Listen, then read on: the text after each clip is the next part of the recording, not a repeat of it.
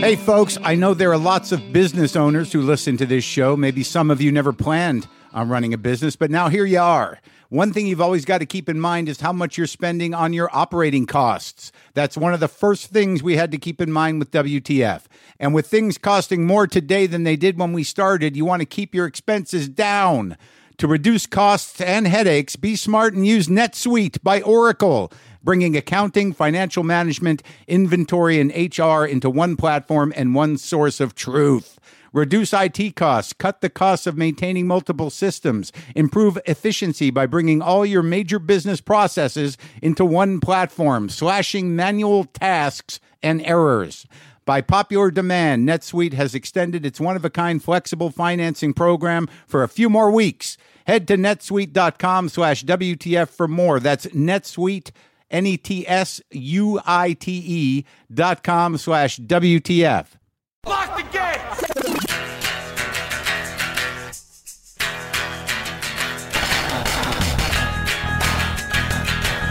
All right, let's do this. How are you, what the fuckers, what the fuck buddies, what the fucking ears, what the fucksters, what the fucktuckians? How's it going? I'm Mark Maron. This is my podcast. Welcome to it.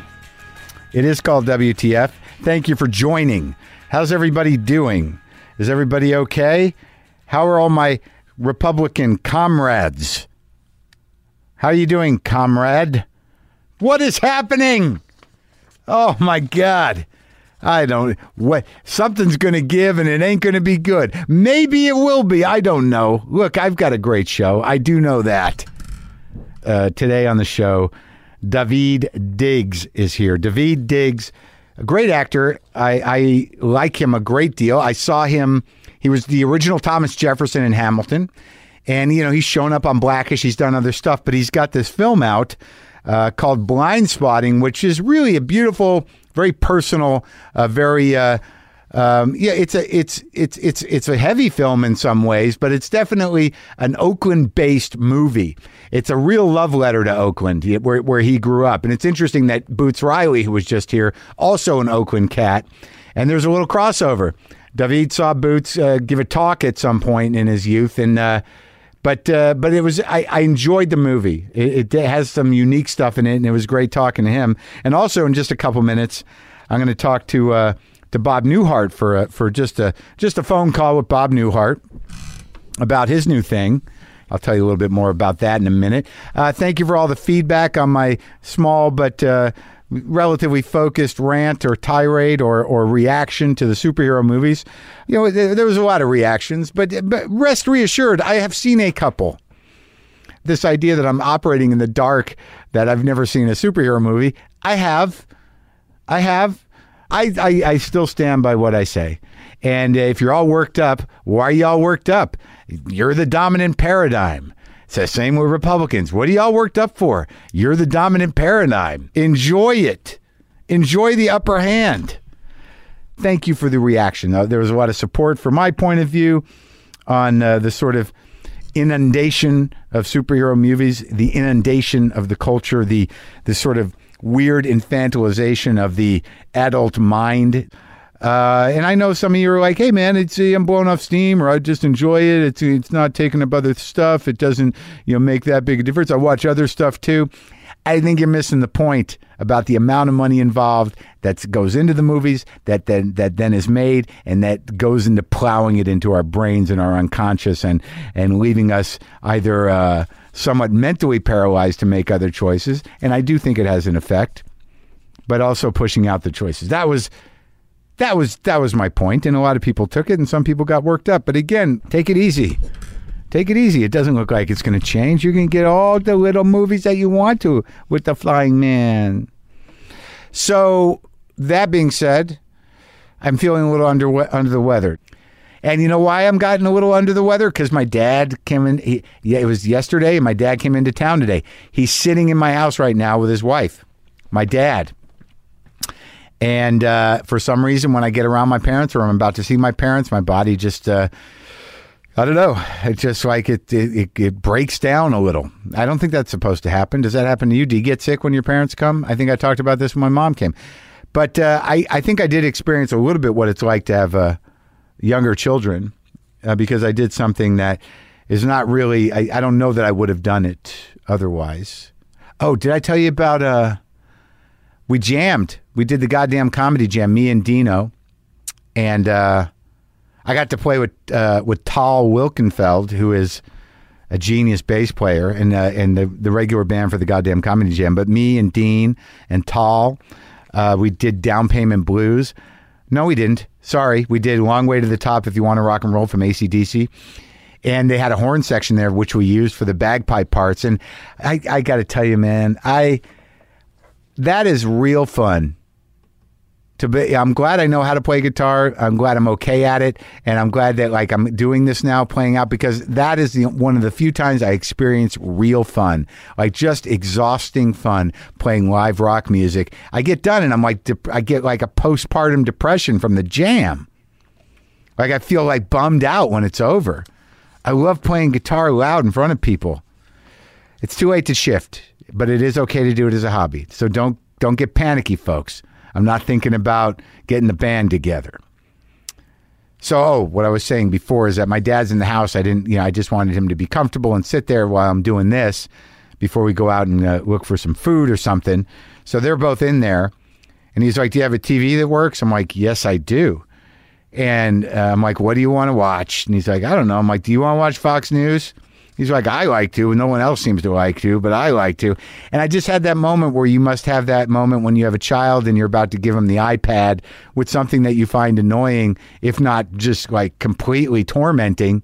But, if it's going to keep the kid busy and distracted for a half hour, you suck it up. So that's what I did. That's what I did with my dad. I just set him up there in front of the TV with some Fox News, sucked it up, and knew that, he's not going to annoy me or cry for the next 40 minutes or so. But I'm copping to it. Okay? That's all I'm saying.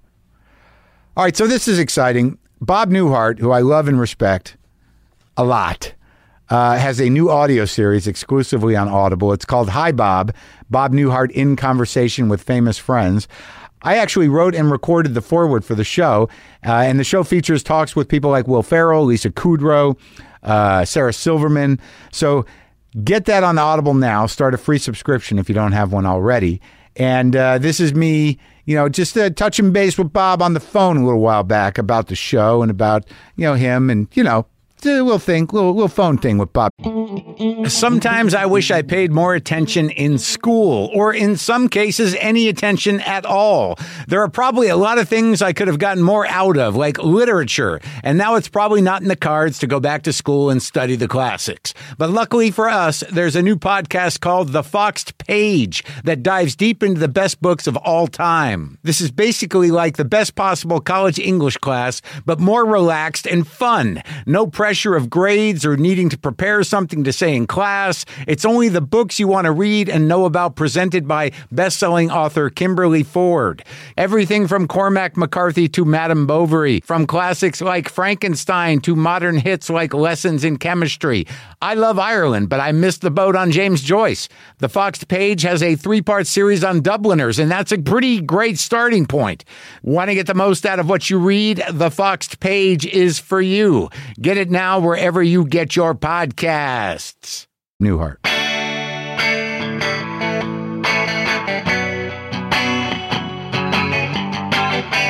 Hi, Bob. Hi, Mark. So I haven't talked to you in a while, Bob. How are you feeling about everything? Okay? Oh, yeah. Considering I'm 88 and a half, I'm doing pretty good. So are you going to be recording these episodes of Hi, Bob for Audible up there at your house? You going to have people over to the house? No, they're recorded already. Where'd you record them? At the hotel, the Bel Air Hotel. Oh, that's fancy. So you just rented a room and got some mics out and sat there in a suite?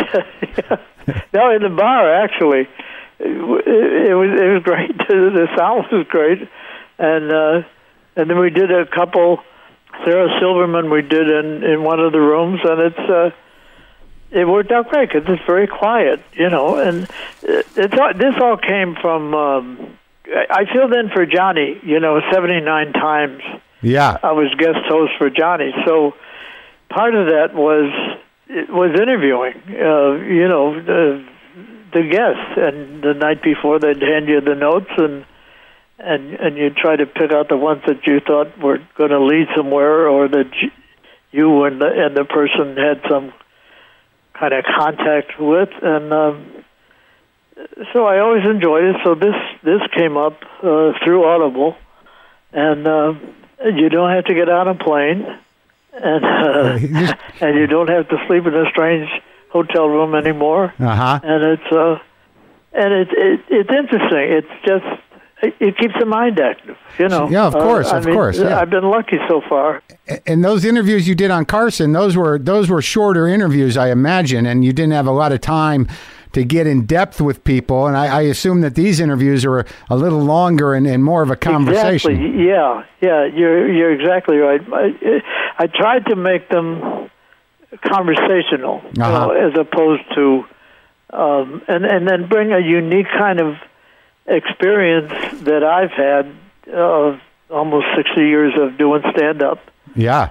And talking to other stand-ups and how much different that world is now. Last night we went to Ginny and I, my wife and I, went to the Improv because it was Billy Crystal's 70th birthday. Well, improvs and comedy clubs, they weren't part of my life. So I always found it interesting, like talking to Sarah. What is that world like? You know, it sounded terrible. I mean, it sounded like a cattle call, and you just all wait, and maybe you get 5 minutes at the very end if you're lucky, and it's totally foreign to me. Right. The system is different because, as I recall from our conversation, you would put together your act, and I think your story is unique to you, that you would put this together, your act, in a vacuum, and very quickly were able to perform it in a nightclub, and it just proved to be that you were all the stars aligned, and everything worked out for that first record. And I guess that the process of becoming a comic was different, even entirely different. Yeah. The thing that people that I've talked to, like young comics, they'll say, when you recorded that comedy album, the Button Down Mind of Bob Newhart, you had never worked a nightclub before? Yeah. And I said, no, I hadn't. So yeah, that's kind of different. But as you learn from the get-go, you got to pretend like you know what you're doing, because if you don't, it makes the audience nervous, and so you got to summon all the bravado you have. Yeah, or you're going to bomb. The only thing I had going. I mean, if that didn't work, it would have been back to accounting or something. That's right, or back to advertising, right, or whatever. So, but I think that experience, it seems to me, is a common experience. I think that half of our job, or if not more than half of our job, is pretending like we're not scared. Oh, yeah, it's not 90%. And then I was playing these big places. I mean, I was playing the Hungry Eye and the Crescendo in Los Angeles, and the Crescendo, especially in L.A. Every night it was a major star was in the audience, and they'd say, be sure and introduce Groucho Marx. Be sure to introduce. And I'm trying to learn the business, from the top down, not from the bottom up, but from the top down, and trying to act like I know what the hell I'm doing. Yeah, and you pulled it off. You did it. Well, there was one. I forget where I was. I think I was in Texas, and I came off. I had 18 minutes, and I came off, and the maitre d', and they were applauding, and the maitre d' said, "Go back out," and I said, "Well, that's all I have." And they said, "Well, they're applauding. Go back out." So, not knowing that much about the business, I went back and I said, "Which one do you want to hear again?" That's all I had. Did you actually do one again? I did one again. Yeah, I forget which one it was. So when I guess on the series here, you talk to Will Ferrell and Judd Apatow and Jimmy Kimmel and Sarah Silverman, and some of them have done they're professional hosts, and one's a professional comic actor, one's a comedy producer, and one's a stand-up comedian by trade. So what did you find was the commonalities that you had with them or that they had together? What did you learn in talking to all these people? The odd thing, I'll tell you what happened with Judd. Yeah. Judd Apatow. Yeah. We were talking, and then he was asking me questions, and we're talking, and I said, Judd, I'm trying to interview you. Yeah. and he said, no, your life is more interesting than mine is. So you have to get it back on track.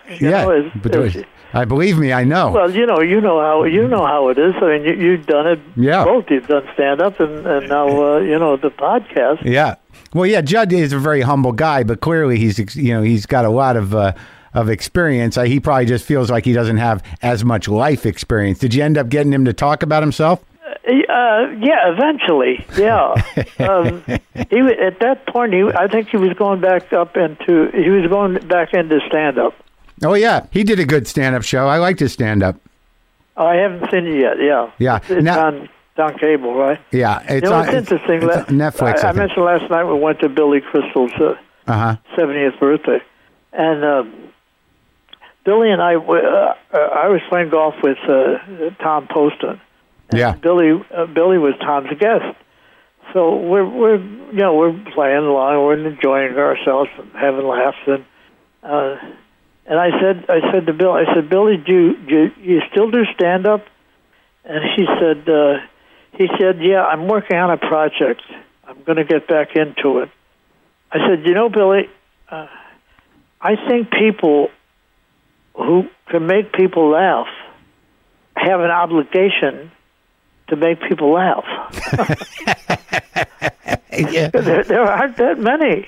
I think that's true. You have to. It's a calling. It's a calling. I hate to call it a gift. You're right. It's a calling, and it's just great. I mean, I still do. I'll do this year maybe 5 stand-ups.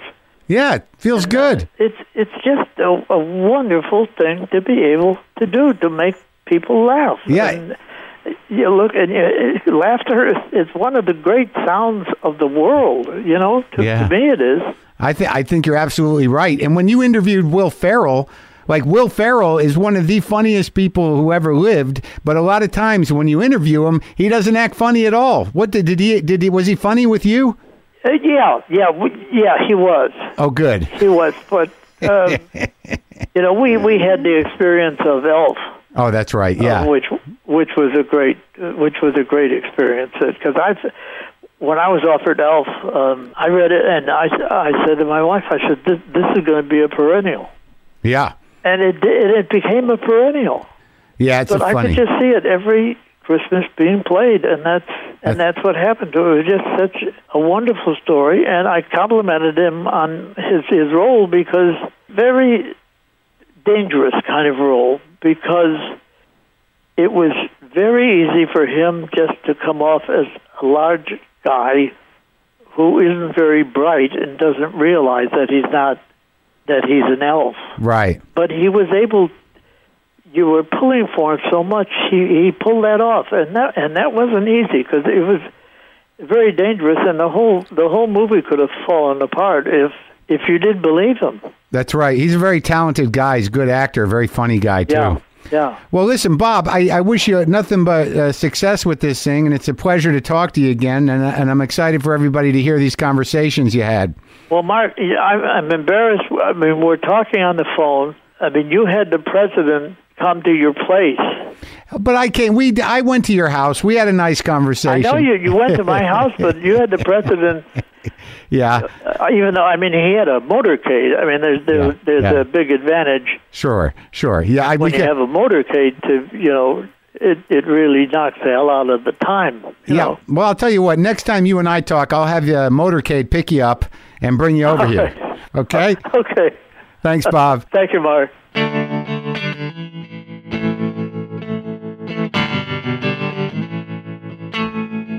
That was nice, right? Talking to Bob. The show is called Hi Bob Newhart in Conversation with Famous Friends. You can get that at Audible. You can start a free subscription right now if you don't already have one. So, as some of you might remember, I went to see Hamilton in New York, and I had a great experience. I enjoyed the show, but at the end of the show, when they were walking off after their curtain call, Lin-Manuel knew exactly where I was sitting, and he looked at me and he said, "Boomer lives." Very exciting. And I think it was towards the end of my next guest's run with that show. Daveed Diggs was one of the original cast members of Hamilton, which we talk about a bit. And his new movie, Blind Spotting, which he stars in and co-wrote, opens in select cities tomorrow, July 20th. And it's a really it's an intense but great movie. And I enjoyed it. It's a very personal movie. It's a small movie about real people. There's some great stuff in here about what it's like to grow up in Oakland, but also in approaching conversations about race a bit in a way that I hadn't really seen on screen. And it just happens naturally, and it's sort of a quick beat, but it's an interesting twist. But it's also a beautiful sort of sad, bittersweet love letter to the city of Oakland. And it's also about class problems. It's about gentrification. But at the core of it, it's about a guy sort of coming into his own and about a friendship. And I was happy to talk to Daveed about it. So this is me and Daveed Diggs.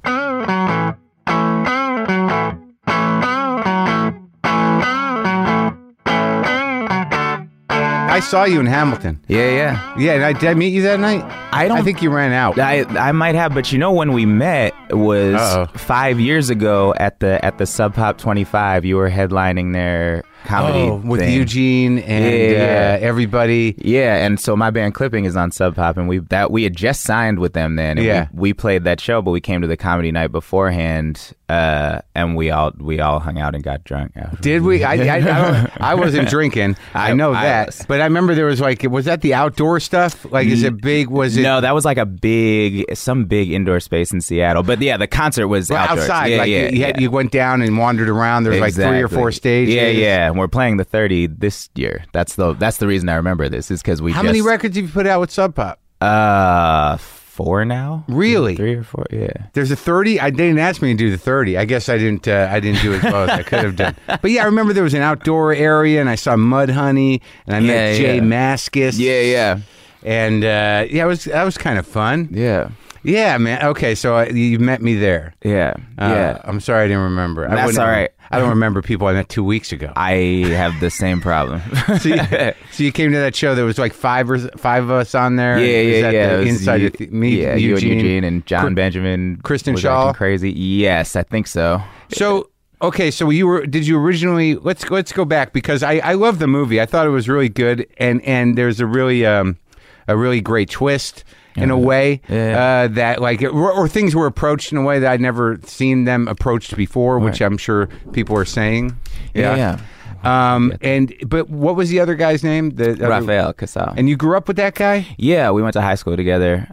We started working together really after I got back from college. But. So you've known him because there's something about you Oakland guys. Yeah. There is. That's a true statement. Right? It's true, right? Yeah, absolutely. I had Boots Riley in here the other day. Yeah, man. And him and Kamau go back. There's definitely a thing that holds you guys together. Yeah. But did you grow up the whole time there? Yeah. I mean, I was born in Oakland. We met at Berkeley High School, and Rafael grew up in Berkeley. And I've sort of always bounced between my father has always lived in Oakland, and my mom was in Albany, El Cerrito, Richmond, sort of. Albany, California? Yeah. Little tiny town between. And how'd you get how do you get the name Daveed? It's Hebrew in my case. Know. Yeah. But I've never seen it spelled like that. That's just my parents not wanting people to fuck it up, but they do anyway. So it didn't help. But yeah, they had 7 dogs, all with Hebrew names by the time I came along, so I was just the next. My mother used to call animals before she'd get to me. She didn't know what name she was calling. There was no real differentiation. Yeah. No, it was like Mezuzah, Delilah, Hamantash, and Shlomo, Kasha. Who's the Jew? Daveed, my mom. She must be really Jewy. Not even, but I don't know. Maybe more so at the time. I don't know. I think Culturally Jewish, because those are all Culturally, how that goes. Hamantasha. Yeah. But like, where's she from? Is she from the East Coast? Yeah, Jersey. She's from Jersey. I'm from Jersey. Oh yeah, she's from Haskell. Get the fuck out of here. Yeah. Stop it. Yeah, No, real. dude. That is a little fucking town. Yeah, bro. And my grandfather owned a appliance store there. Oh no way. And a hardware store. Oh damn. My mom's from Pompton Lakes, which is like down the street. Yeah. That's crazy. I mean, I've been to Haskell. I went to my mom's 35-year high school reunion. I was in college or something at the time. Come on, no one comes from Haskell. Yeah, It's like hill people land. Yeah, I mean, they were the Jewish family in Haskell. Well, that is crazy. Jack's Hardware and Jack's Appliances. Jack's Hardware. I'm gonna tell my mom about it today. You got it. That is so crazy. That part of I didn't like, because there's that little triangle there. There's a Haskell, Butler, and Pompton Lakes. Mm-hmm. But Haskell, I used to go there when I was a kid. It's rare what's happening. Yeah. I don't know what it means for us. I don't either, but there's something. There's something happening in this basement now. She's a Jew from Haskell. Yeah. And she comes out to Berkeley for what? The thing? The 60s, yeah, right? Like, yeah. She hitchhiked across the country with her dog Beowulf. So how old is she? Like, where's she at? So she was in her late teens when she like came 18, out there? I think. So she did that thing. I'm going to where the people are doing things. I think so. That's my understanding of it, yeah. That's crazy. And she and she met your dad when she was young? A while later. She might have been, I don't know, late 20s by then. She was, she went to Europe for a spell. She was one of the first lighting designers of Berkeley Rep Theater in Berkeley, actually. Wow. Which is like way before they even moved into their space there. Now they were up on College Avenue in a thing that's now a little tiny movie theater. Was that something she studied or just learned? No, I don't. Yeah, she just fell into it, in the hippie way. Yeah, exactly. But she's always loved theater, and then she went to Europe and was like hanging lights for the first European tour of Fiddler on the Roof with Zero Mostel and shit like that. Really? Yeah, she's got crazy stories from that. Let's get her in here. You should. That would be a much more interesting interview, I think, either of my parents. But yeah, they met. My mom after that was a DJ. It was like a club DJ, and in the 70s. Yeah, and she used to have the basement of this bar called The Graduate that's still there. Yeah. On College, and apparently, from what I understand, she like played the best black music in town. So black folks used to line up down the block to come see my mom spin, and that's where her and my dad met. She was DJing in the basement of The Graduate. Basement of The Graduate. And what'd your dad do? Is he still around? He's still around? My dad at the time sold drugs. I think. Yeah. Both of them. That was like kind of their. He knew the DJ and he could sell drugs in the club. Yeah.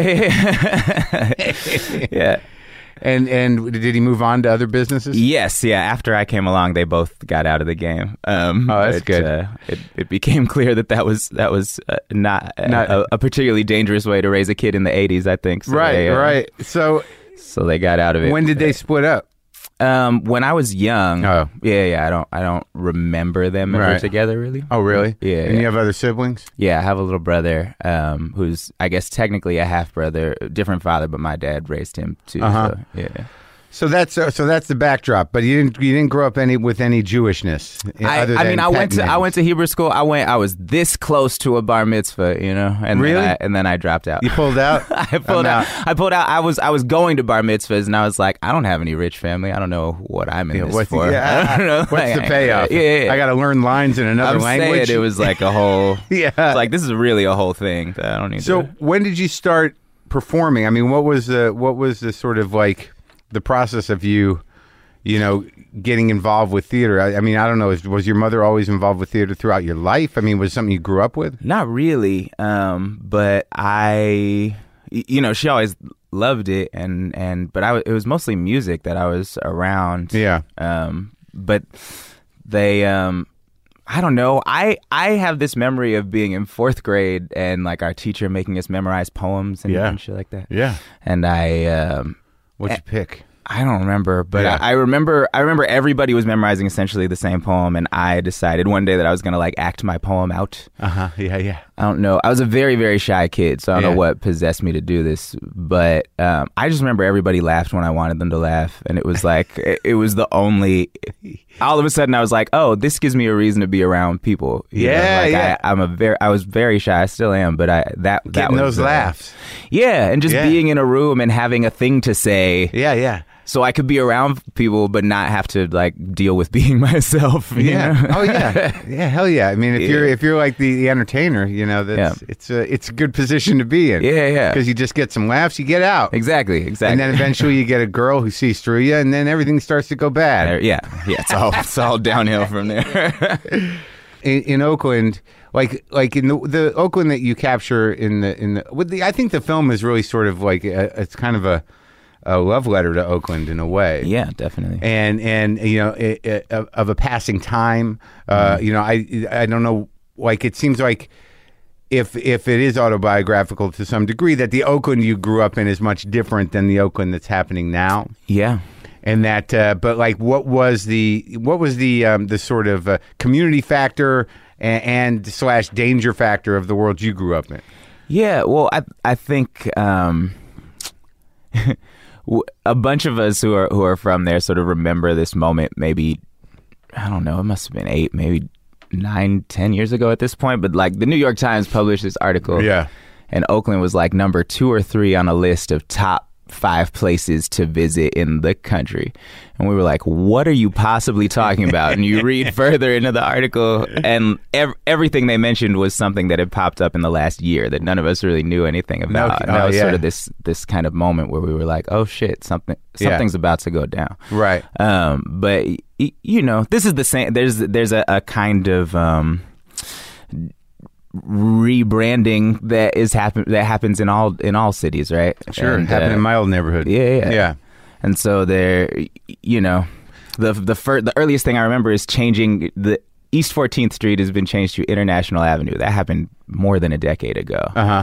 And that was just very intentional. East 14th Street had this connotation. It was a very dangerous street. It was very like, Oh, really? It was mythic. A lot of shit went down on that street, and so they replaced all the street signs, International Avenue, and that like was this it. very intentional thing to sort of draw businesses to this street, and like, you know, it's kind of like a major. They just erase the name, erase the history, Erase the name, erase everything, and you see that happening all over the place. And you see new neighborhoods popping up. Like Temescal was not a neighborhood when I was growing up. That was called North Oakland. And Yeah. now there's a part of downtown that's called Uptown. Things like that start to be like, well, what are you saying when you erase a history that has existed in this place for that long and that we all grew up with, and what are you placing the value on? Because we loved this place. Yeah.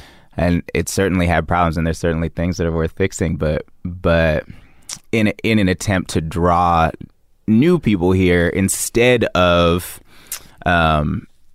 helping to sort of uplift and fix and work with the communities that are there. Instead, we pave over them, Right. and pretend they never existed. Sure, yeah. and claim a new name for a thing. That's what gentrification is, and it's happening in every city. But it's it feels.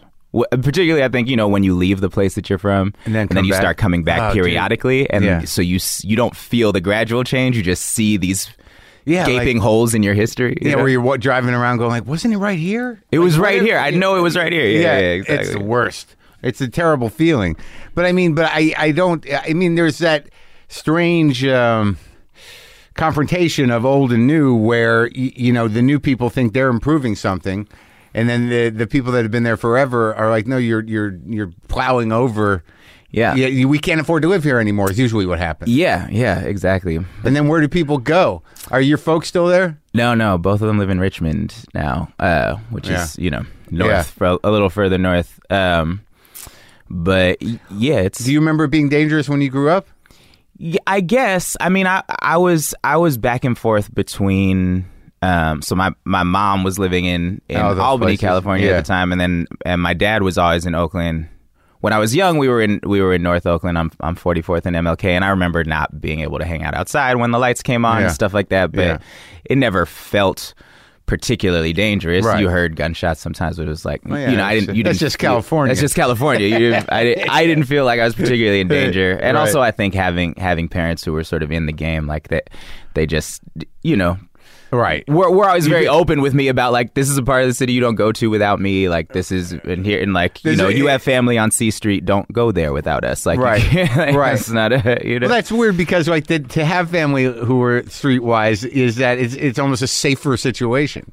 You know what I mean? Yeah. Yeah. You just don't do dumb shit. So how did you get out to you know, you didn't stay there for college No. I went to Brown University on Rhode Island. to study what was the Theater. I ended up being a very reluctant theater major, I think. But you didn't do theater in high school. I did theater all through high school. Yeah, And that was it. It was your focus.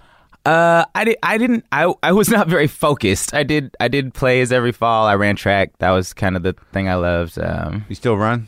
I do, not like I used to, but I, you know. Were you like long distance guy? No, hurdler. Oh, really? Yeah. Wow. Yeah, I can't. That's I a can't very sprint like that anymore. Specific skill. It was. Yeah. I actually. It's so funny. I just talked to my old track coach who's going to come to the premiere of the movie. Yeah. Oh, that's both nice. My coaches are coming. Both from tomorrow, high school and college, or no? These are my like pre-high school. When I started running when I was like 9, so these are my like early. Kidding. Yeah, I ran for the Police Athletic League in Oakland. And so my like first track coaches are both coming to this premiere. In Oakland. That's sweet. So these guys are life changer guys. Yeah, totally. And it's interesting. I'm curious to see what they think of the film. You know, because it's a film that deals with sort of community relationships to police, and these are police officers who I grew up as having as my track coaches, who like, when I was going to college, literally went door to door to raise money to help me go and stuff. Like, really? You know, sent me off to college with like $4,000 or $5,000 that they had like got, like hand to hand gone to collect. Like, I mean, a really just incredible people who I grew up with. They looked out for you, and they probably taught you some life lessons. Oh man, yeah. I mean, running for them was and it was the only way I got to travel. You know, we used to. I ran in the like Junior Olympics every year. So like as a kid, I got to go all over the country. I went to New Orleans for the first time when I was like 12 or something. You know, these things sort of with the team. Yeah, and like Seattle and Buffalo, New York, you know, like like places that I would never have got to see. The only reason I ever got to travel, we didn't have money, so it was just, you know, with these guys. So who are these guys? They're both cops? Yeah. They both claim they're retired, but they still coach track all the damn time. So right. You know, but one was a San Francisco sheriff, Maurice Valentine, and then Margaret Dixon was Oakland police. So you started running when you were in like 10 or 9 years old, I think. And you were like, were you sort of a natural? Like, was it a no? Actually, so I think just for a thing to do, my mom used to take me and my little brother to. Hershey's used to sponsor these track meets every year that you weren't allowed to wear track spikes for. They were just for like community kids. They call them tennis shoe track meets. Yeah. And tennis shoe track meets? Yeah. And so she would take us to run in those, and I think Coach Dixon saw my brother run, who was much more naturally gifted at your this little than brother? I was. Yeah. And she was trying to put together a relay team of young kids for kids in his age group. So she approached my mom and was like, "Hey, would you like your son to come run with our team?" And she said, "Sure, but you have to take my other one. I'm not gonna. This is childcare. You're not gonna leave me with one kid." What's the point? Yeah. So that's why I started. And they must have tried me at everything until I was old enough to run hurdles, and which was like 11 or 12. You can start running hurdles. They're shorter distances, but and that was sort of a cerebral enough race for me that I could.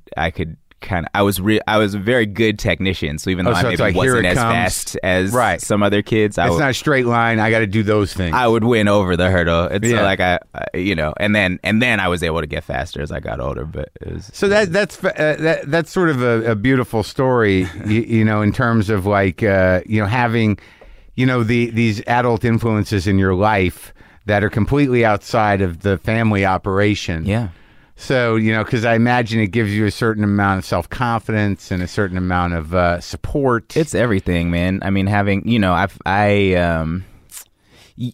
I think to be in the industry that we're in, right, that has to happen for you somewhere from somebody, right? I mean, it's such a weird thing to sort of decide I'm going to do this. Right. I think and I think some of it in my case is compelled by some other need that wasn't met. Parentally somehow, like to want to, right? To be, and I don't admit it much, but it's sort of like, you guys like me or what? Who likes me? Yeah, I mean, it was the opposite for me. I think like my parents were always very much like, go and we support you and we love you. And I lived a very blessed childhood. I'd say all the time, like I grew up poor but not sad. I don't remember ever being sad or ever being bored. That's good. Well, I mean, I meant like my parents were not they were supportive of what I did, but they didn't they were detached from it. They were like, he'll be all right. I get it. Was it? And I don't know. I think I wished my parents were more detached sometimes. so they were very attentive. Even mom's for sure. Mom's was because my mom, after my brother was born, she never finished college. She did like half a year of college and then hitchhiked across the country. Right. So then after my brother was born, in her mid to late 30s, went back to school and went straight through and got her PhD. So the whole time I was growing up, she was in school. Oh, and what'd she get her PhD in? Social welfare. Oh, yeah, and ended up running an organization called the Child Welfare Research Center out of UC Berkeley. Still around? It is still around. Yeah, it's still housed there. She's retired and traveling lots. Oh yeah? Yeah. She's living it. She's living it. That's great. My dad just retired too. Really? He was a bus driver.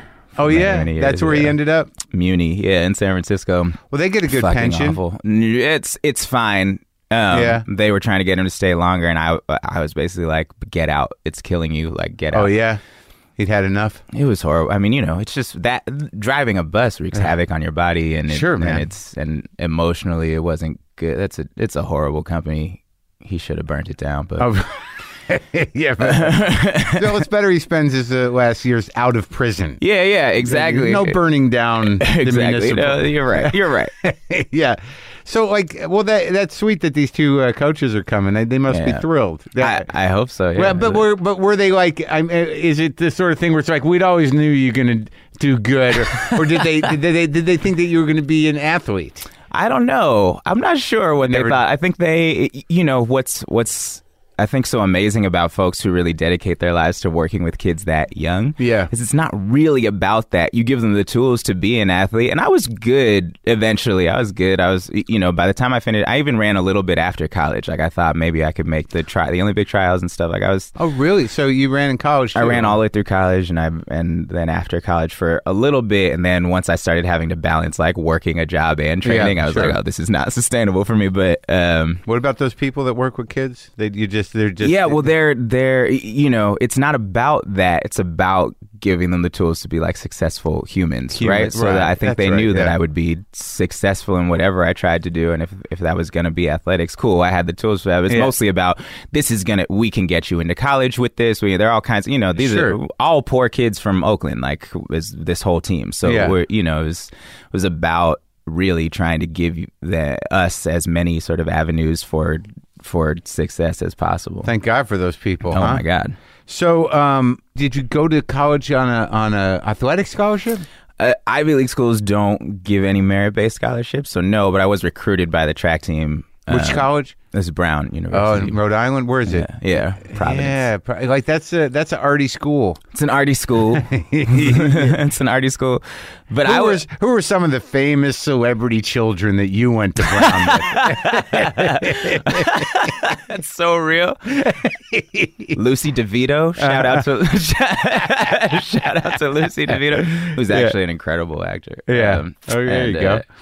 Ella Windsor. Of the Windsor family. Oh, wow. Oh, yeah. The British Windsors? Yeah. Oh, that's big. Yeah, we lived down the hall from each other freshman year. But it is an artsy school, but I'm coming there from Berkeley High School, so it felt incredibly like right wing to me. You know what I'm saying? Like, sure. Old timey. Yeah. Oh, so conservative. Yeah. But no, that's out of the Ivy Leagues. That's the groovy one. Yeah, that's what they tell me.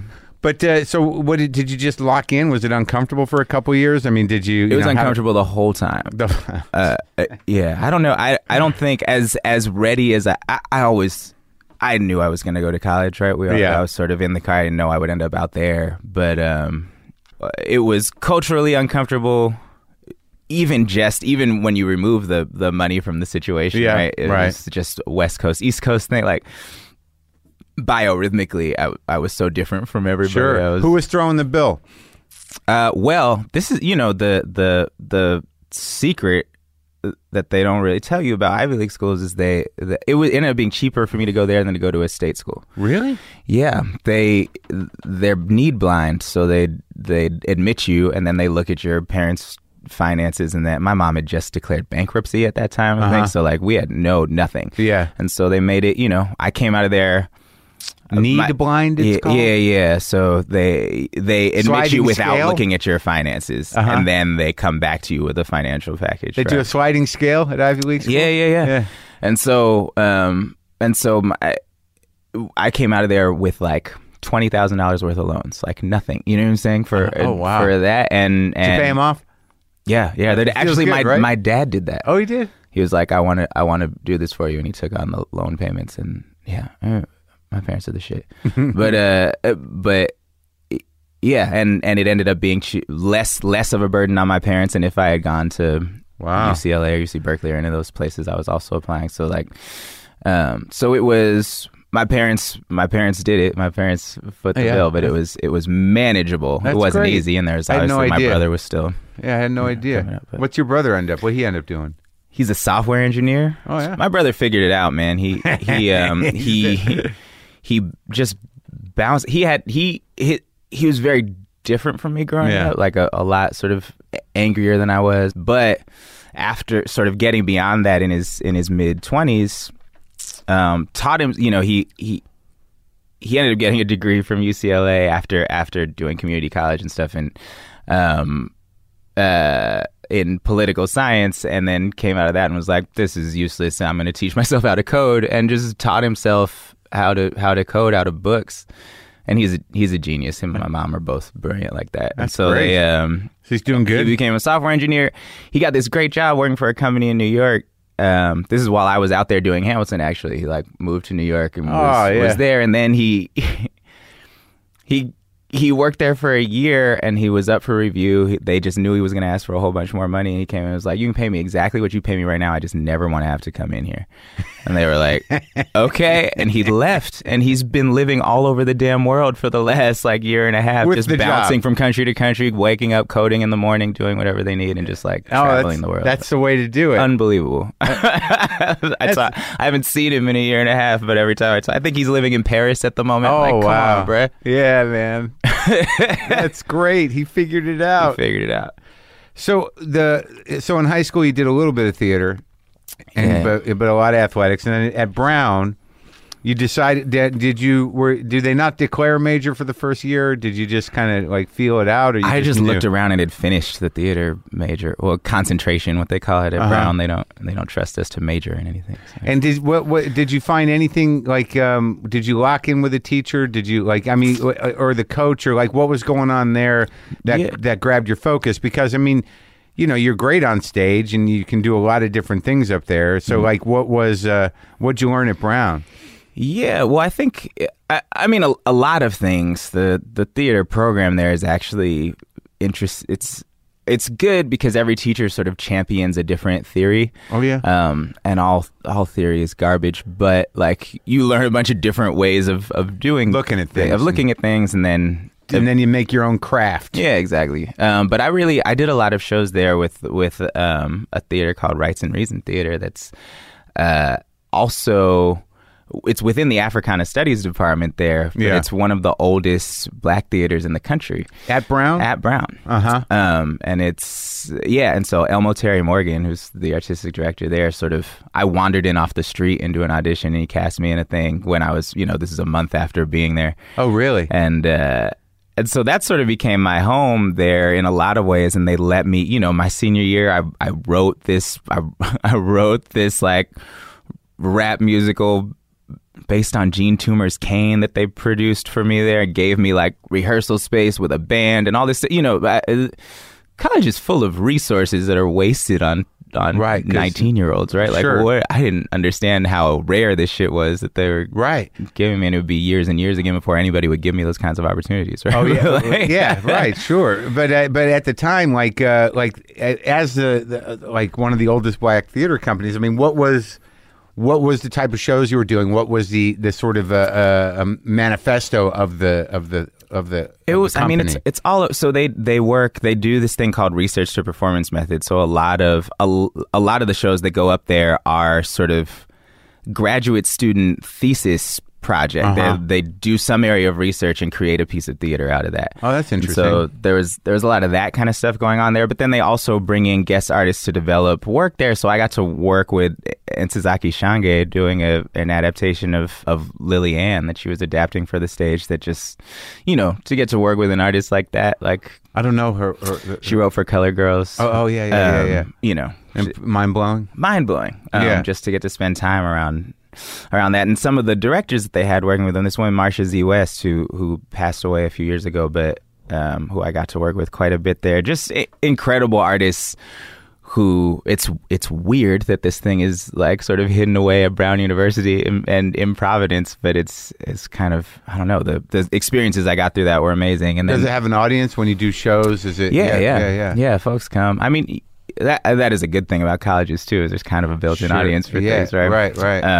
And there's also, Oscar Eustis, he's the artistic director of the Public Theater now, but at that time he was teaching at Brown, and I took his Modern American Drama class there. That also sort of changed my life because I didn't care about any sort of like standard plays. That wasn't my thing. But he taught them in a way that all of a sudden I was like, oh, this shit's interesting.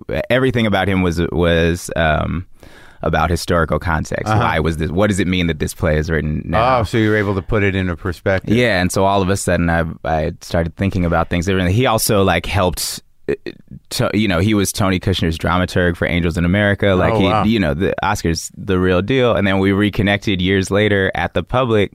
Actually, one of my mentors, an incredible artist named Mark Bamuthi Joseph, had put me in a show of his called Word Becomes Flesh. It was touring around, and it did a little stint at the Public.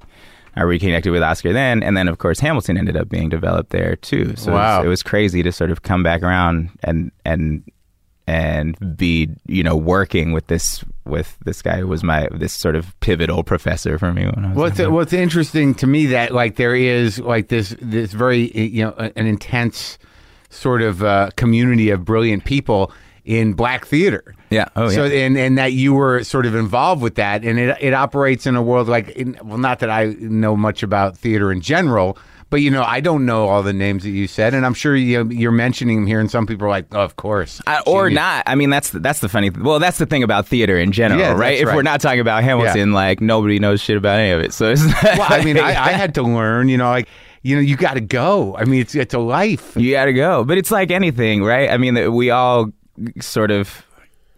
Even Hollywood, right? Like it's actually kind of a niche thing. Like those movies have this kind of output that allow like a lot of people see them, but like in reality, like it's a relatively small community, and like stand up, you know what I'm saying? Like it's bigger than it's bigger than it used to be because of the number of outlets that are available to put content out or perform in. Right. So it's not as intimate as it was, but there are communities within the communities now. Is sort of what happened. Yeah. But like when you say somebody was your mentor, what was the name of that? Mark Bamuthi Joseph, who is he founded this organization called Youth Speaks that Raphael and I both came up through in when we were kids in high school, that teaches like spoken word to the guy you wrote with. Yeah, that teaches spoken word to high school age kids, teenagers. And so that was really what got me started writing was through this kind of spoken word community.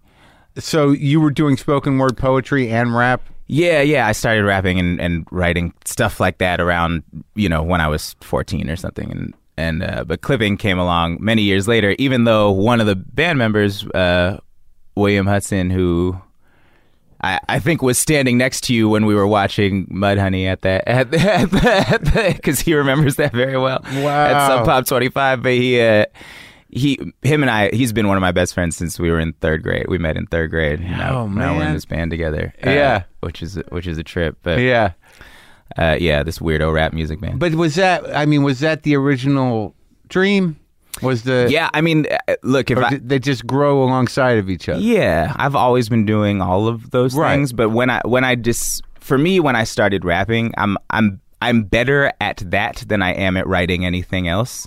So I've been doing that for a long time, and that's sort of and it's integrated into the film. Yeah, and that was that kind of language, heightened language, was one of the reasons we wrote the film.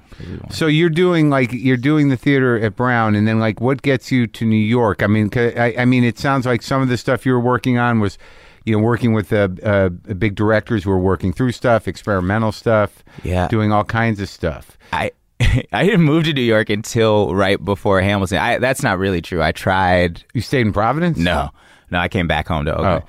But right after college, I moved back home. There was like a 9-month period I tried to move to New York, and I was just, sleeping on friends' couches and then riding the subway all night. Right. And, right. But doing the thing. But then, but so you go back and you hang out with Raphael and you hang around with the band rap guys. Songs and we're, Is Raphael in... Clipping? No. This is sort of pre-clipping. We have a project called The Get Back way back then. And You and Raphael. Yeah. So we started making rap songs together and sort of become collaborators in all things. But are you recording them? Are you like on the street handing out CDs for $3? No, we were recording. This is like sort of early. Our first sort of mixtape we put out is still kind of I don't think Bandcamp existed or anything at that time. So we're, it was like a digital download that you had to have the link for. So we just sent it to friends or there's nowhere to host that shit. Yeah. So there are a few projects that are like floating around the internet from those early days, and we would we did everything ourselves. We shot music videos ourselves. We would play concerts. We could in the Bay. We could play pretty consistently for 500 people. Yeah. Did you know Boots up there? I grew up loving the Coup, and I went to tons of Coup concerts and a whole bunch of parties that Pam the Funkstress, rest in peace, DJ'd, their DJ.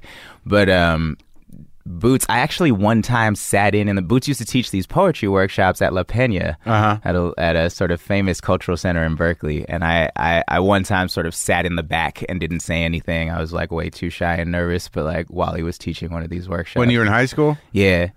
And so it was crazy to be at Sundance together and to get to sort of tell him that story when we both have movies premiering at Sundance. That's nice. It was a trip. But it's so weird. The more you talk about like the things that you did as you were growing up, and there was a real tight functioning community. Yeah, it is, and it's wild. It is. Yeah, no, there because so much of the movie is sort of about what happens to that. Yeah. So you come back, you hang out, and then what gets you to New York? Raphael and I moved to Los Angeles, actually, in 2012. But before that, when I was still in the Bay, I was substitute teaching. That was one of my things, and through what subjects? Anything? Whatever. Yeah. Sub. You just sub whatever. And then I was also developing sort of rap curriculum for like middle school kids. What does that mean? I got this grant. This place called the Marsh Youth Theater got grants to sort of pay me to go into San Francisco and Oakland middle schools. Yeah. And I would work with their English and social studies teachers and sort of figure out what they were teaching, and then come in once a week or every other week and just do sort of rap workshops with the kids, but that were sort of focused on the kinds of books they were reading or kinds of periods of history. So I'd bring in poets that had something to do with the thing. We'd sort of study those, and then I'd get them to write and perform their own shit. So you were like, by some strange mystical coincidence, you were the only guy that could have done Thomas Jefferson in Hamilton. Well, here's the crazy shit: is the reason. The reason that happened is I'm substitute teaching, and due to a clerical error, I am called to substitute teach the same class with another sub, which is not supposed to happen. Right. This was like some clerical This is here. accident. This is in LA or this is in the Bay. This is in Marin City. Okay. Actually. And we sort of team teach this class, and as part, I think these were fourth graders or something. When you're doing a fourth, you just come up with anything to keep them entertained for 10 minutes. So we start freestyling with them at some point. We both had this weird skill set for a substitute teacher to have. And I ended up giving him a ride home. He was like, we're talking. We were like, he's an actor in the Bay Area. His name is Anthony Viniziali. And I'm giving him a ride home to San Francisco. We're talking. He says, "Oh, I'm part of this group, Freestyle Love Supreme, with this cat, Lin-Manuel Miranda, and all this stuff. You got to meet all these people. They're in New York, but we'll introduce you at some point." And then he ended up starting this group that was sort of a sister group to Freestyle Love Supreme called The Freeze out on the West Coast. And then Tommy Kail and Lynn would sort of call me in, because this is while In the Heights is going on Broadway. Right. In the Heights had transferred. Now, Freestyle Love was doing monthly shows at the time, but a lot of their members were working on Broadway, so they needed to bring in new people. So when they couldn't fill shows, they would fly me over from California and have me do these freestyle shows with them. So that's how I met Lynn, was due to this working with a good friend of his. So freestyle show. So there's a freestyle community. What is a freestyle show for me, the guy? Well, so Freestyle Love Supreme is this thing, is sort of like it's an improv show, but everything's in verse, right? Okay, so a lot of games, that structured games that are based on audience suggestion and storytelling, but everything, there's either a beatbox, or on the West Coast we did it with a full band, and you sort of play these games that are just like improv games, and you try to tell story, but always in verse. So you're doing these in New York when they need to fill. Doing those in New York, and that's how I meet Lynn and Tommy, who are the and all the squad who ended up creating Hamilton, and so that's really what brought me out to New York. I was living in LA. I had moved to LA, to be an actor. Yeah, to be an actor, and then realized that was not going to work out, so I was just a musician. That's when we started clipping. And so it got grim down here, and you're like, we got to do something? I didn't have a way in? I didn't have a way in. I landed a commercial agent and did one, McDonald's commercial one time, which was sort of like the pinnacle of my career. The heartbreak begins. Yeah. And, but I was also, I was never the type to sort of wait around for things, and there's so much waiting in this town, so I was like, all right, this isn't the thing. Yeah, because you're busy, you do stuff. Me and my friends started a band. We went on tour, and that was the hype. So I'm touring with that band. I'm touring with Bamuti's Where It Becomes Flesh project, and I'm touring with Freestyle Love Supreme when they need people. And so I'm only making money on the road, and then I come back to LA and I'm broke. But that stage experience turns out to be important. Absolutely. I mean, putting those hours in. Right? Yeah, for sure. So you were there at the beginning of him creating Hamilton. Yeah, pretty early on. I mean, that he had done sort of a performance of a couple songs at Lincoln Center before they approached me. Yeah. And then we were all doing a show in New Orleans on ESPN, rapping about, freestyling about sports celebrities for the Super Bowl when it was in New Orleans. They would invite the anchors, Jerry Rice up, and then we'd do a weird rapped "This Is Your Life" about Jerry Rice, right? And Tommy approaches me and says, "Hey, Lynn's written this new musical. This is like a rap musical about Alexander Hamilton." I was like, "It's a terrible idea." He was like, "Yeah, do you want to come do a reading of it?" I say, "Yeah, you're gonna pay me?" He was like, "Yes, that's great." And so they, I went up to Vassar, and Lynn had just written sort of Jefferson's first song in the second act. He had written these cabinet battles, and he had this new fast rap for Lafayette. He needed a rap ringer, basically. Right. They had 5 days to get this thing on it. You played Jefferson and Lafayette, right? Yeah. And they had a very short time and some fairly complicated raps, and they knew I could do that. So they brought me up to do that, and I just went up to them afterwards, and I was like, this is way better than I thought it was going to be, and whatever you need, man, just call me. I don't know what it is, but I have a really good time doing it, and I didn't, And then when they went off, and they kept calling me, and I was sort of like, they had so many Broadway friends. I knew that I sort of just knew if it got to Broadway, they would replace me at some point, but they didn't. They kept calling He's a loyal guy. He's a loyal guy, and they're friends. I mean, that's and you're good. The other thing, you work with your friends, man. We had known each other for 10 years at that point. So you and Lynn? Yeah.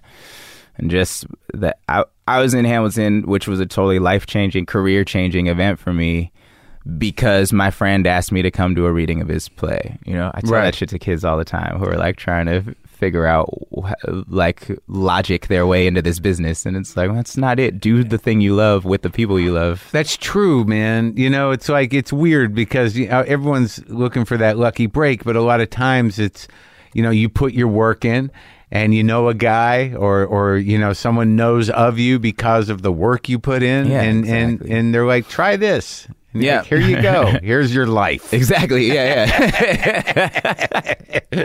Here's your life. So I mean, could you did any of you have any idea, going into Hamilton, when did you feel it starting to become a thing? It must have been like, holy shit. Yeah, I didn't really until we were like open on Broadway. Even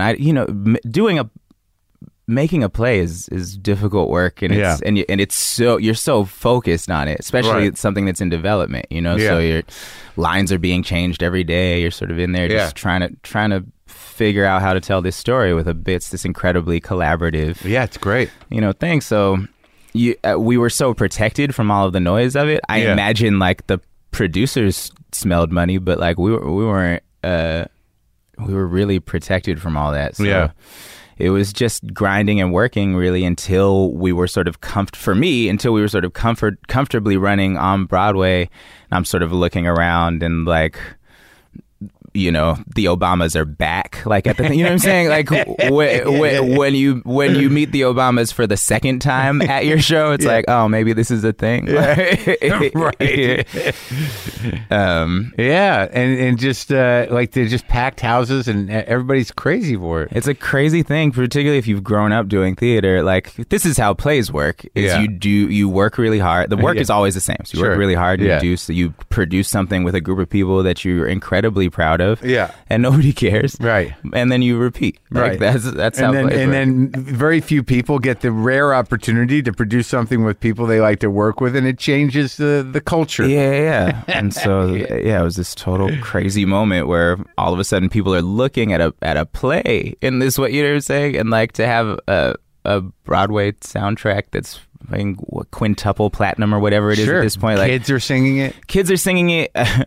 I did this. And you're on the soundtrack. It's all the original cast. Yeah, it's great. I did this We Day event a couple years ago. This is like an anti-bullying sort of organization. They do these great things where they sort of have schools commit to doing these anti-bullying campaigns, and then they invite a bunch of kids to big sort of events where a bunch of celebrities come out and speak to them and perform and stuff like that.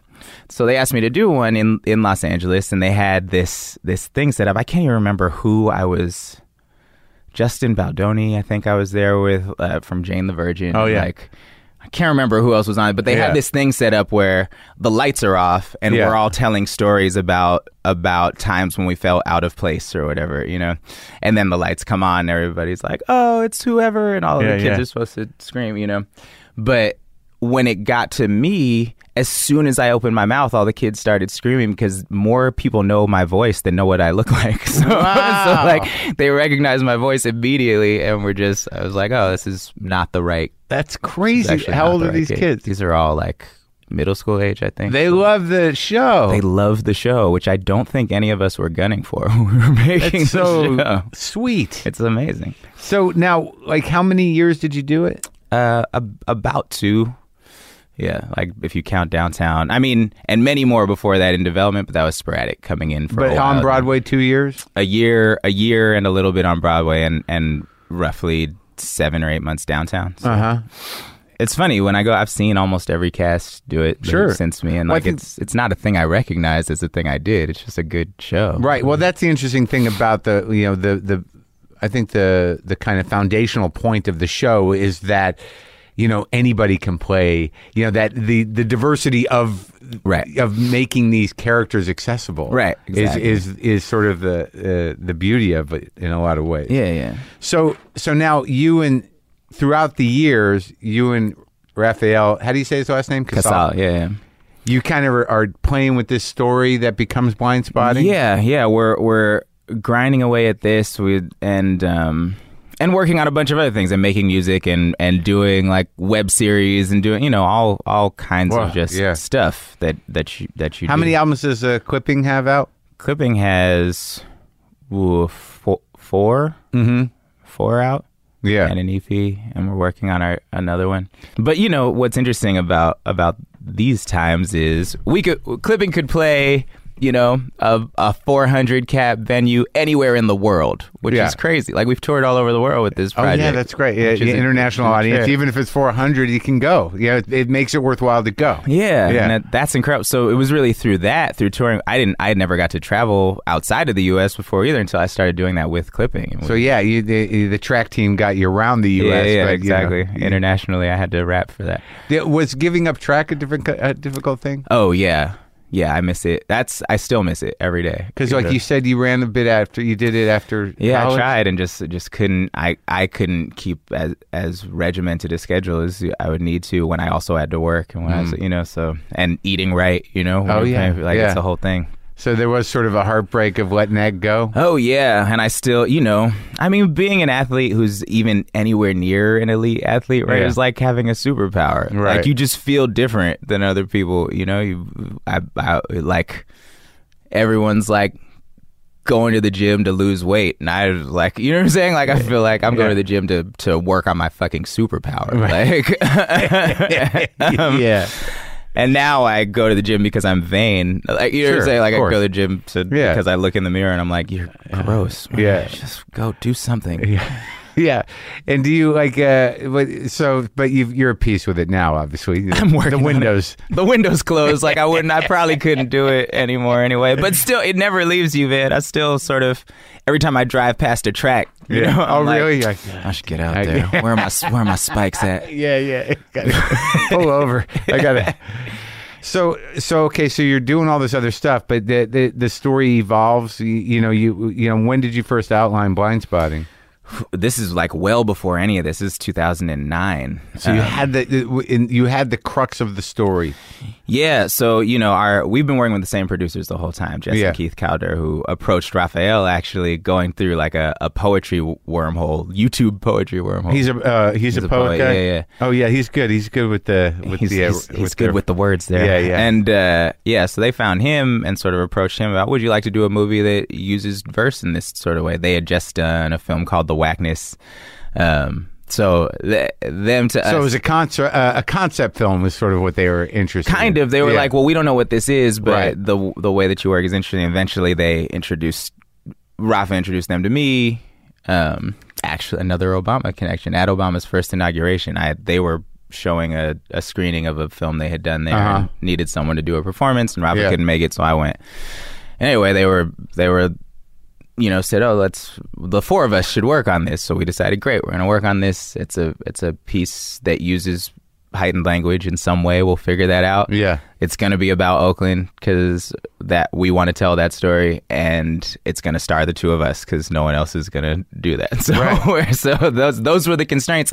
And then right around that time, Oscar Grant is murdered at Fruitvale Bar Station, which for Oakland was a huge thing, the whole city, you know, and it was a different point in the way we discussed these police shootings. It was sort of early on in those types of things being reported. Yeah. And so I think there was this fantasy that if we yelled loud enough and if we protested enough, they would change because at least they were being publicized. And ultimately, that's not what happened, but we were out there, you know, and Oscar's face was everywhere on T-shirts and you know, and everybody knew his name, and the news is covering it all the time. There's riots, you know, I mean, it got ugly. And I think, so when we're deciding to tell a story about Oakland, this is inherently part of the story. So we had our sort of instigating incident, which, you know, one of a police shooting like this one is going to happen. The biggest change in the script between then and now is actually about how the community responds to that, right? Because at that time it was so present, and Oscar in particular was so present. And now I think we culturally, all of us, have reached kind of a fatigue with that, where you sort of watch the news, you see one of these things, and then they start talking about the victim. And if they have a criminal record, that's it, right? Like, we can't get out of bed for that person. Like, I can't take the heartbreak of, if it's not a perfect victim, that's not worth a protest. Right. You know, like, we can't, that's not, so, you know, we're at this point now where it feels like there's just a sort of pile of incidents and bodies and names that we can't even, you know, where was Tamir and was he strangled or what city was that? You know, like, so you just got a bunch of black bodies and a bunch of names and a bunch of horrific atrocities committed by law enforcement. and we don't know what to do with that. And so in the film, Colin, my character, is the only person who can be really affected by it because he happens to witness it. He's right there, but none of the rest of his community is particularly affected by it. So we get to watch Colin's PTSD. It just becomes another news story that passes by, and your character's haunted by it. Yeah.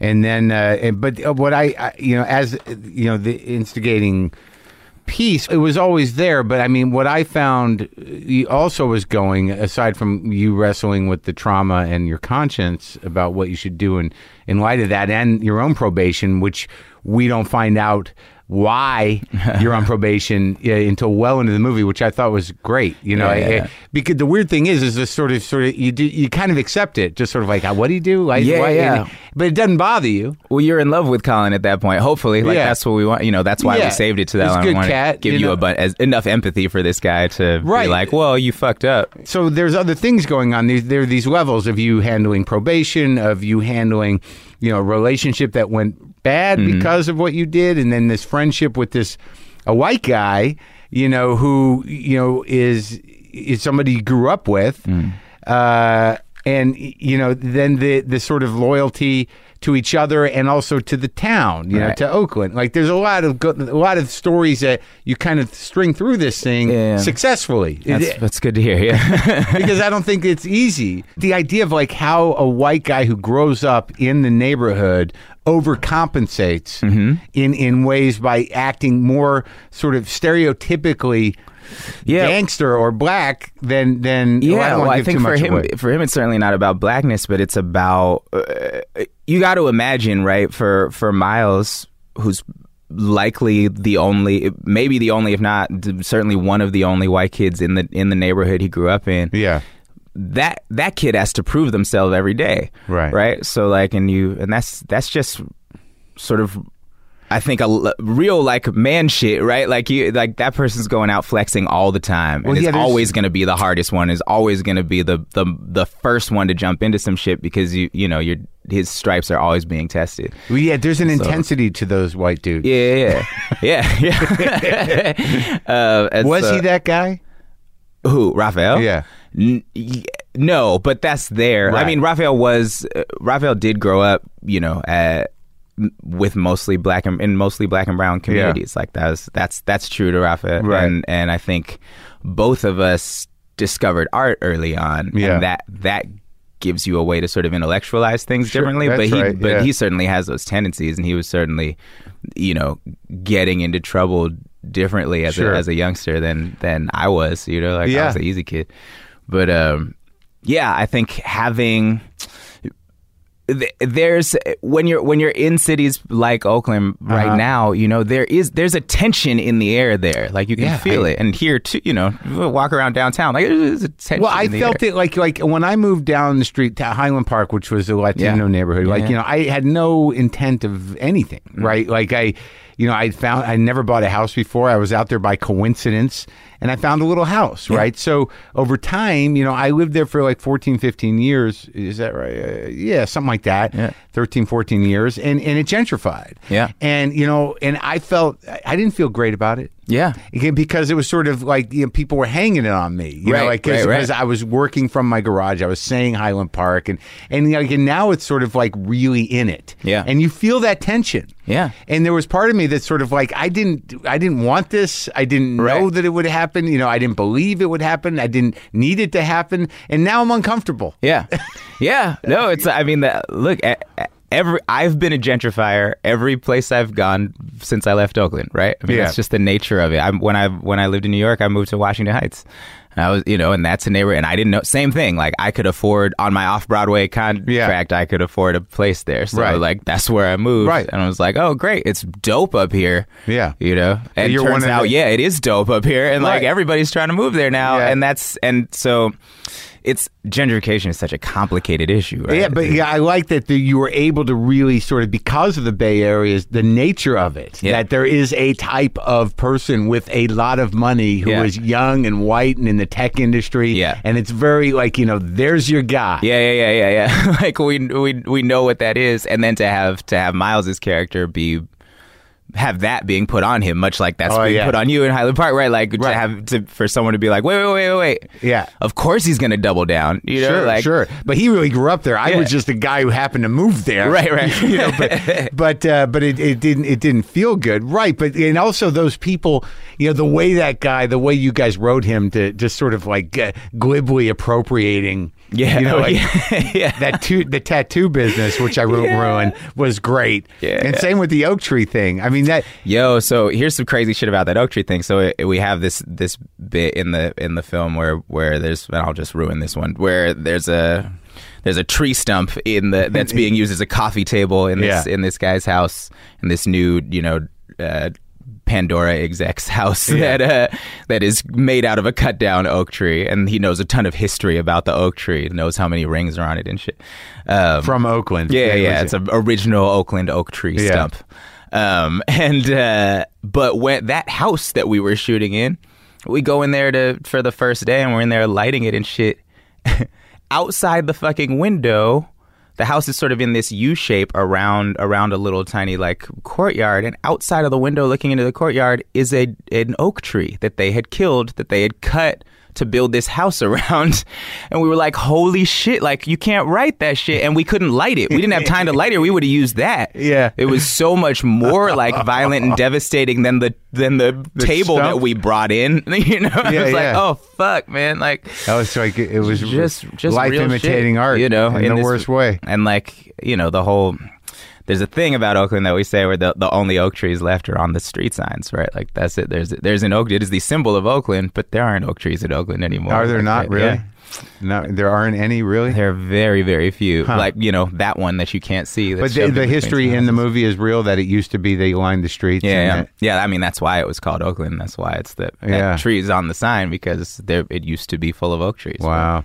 It was great. I found the film like compelling and surprising and you know, informative. It was good. It was all good. Thank you very much. And I'm glad you came by, and I'm happy to meet you. Yeah, I'm a fan. Me It's too. great. I am a fan as well. So it's we're clipping. You know, when you tour through this country, you spend a lot of time in the car, and we always drive ourselves. We don't really like a bus or anything, so we listen to stand up the whole time. Oh, like, good. You're one of our favorites for sure. Well, that's and nice. and this show. Oh, good. We listen to this show all the time. Well, now I'm going to go listen to clipping, because that's the one zone of your thing that I didn't quite get to. Check it out, man. It's weird. It's weird rap shit. All right, man. Good talking to you. You too, man.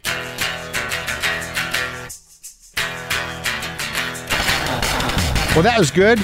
I like talking to that guy. Great guy. Again, his movie Blind Spotting, which he stars in and co-wrote, opens in select cities tomorrow, July 20th. Also, there are new dates. You can go to new dates. I don't know did he put him up? Jesus, I don't know if they're up on my site yet. Are they? Would they be? Hold on, I'm going to look. Yes, they are. They're all up there. I'll be at the Ice House tonight, tomorrow night, and Saturday. I'll be at Wise Guys in Utah, August 3rd and August 4th. I'll be at the Comedy Addict.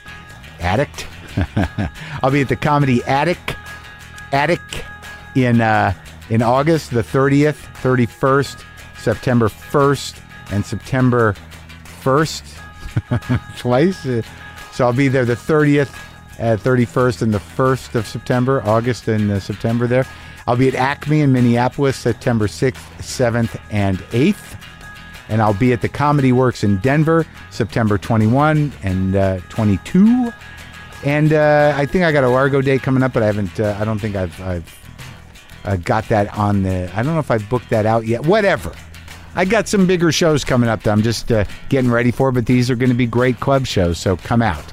I don't think I'm going to play guitar today because my dad's in my house, and I should go deal with him. Boomer lives!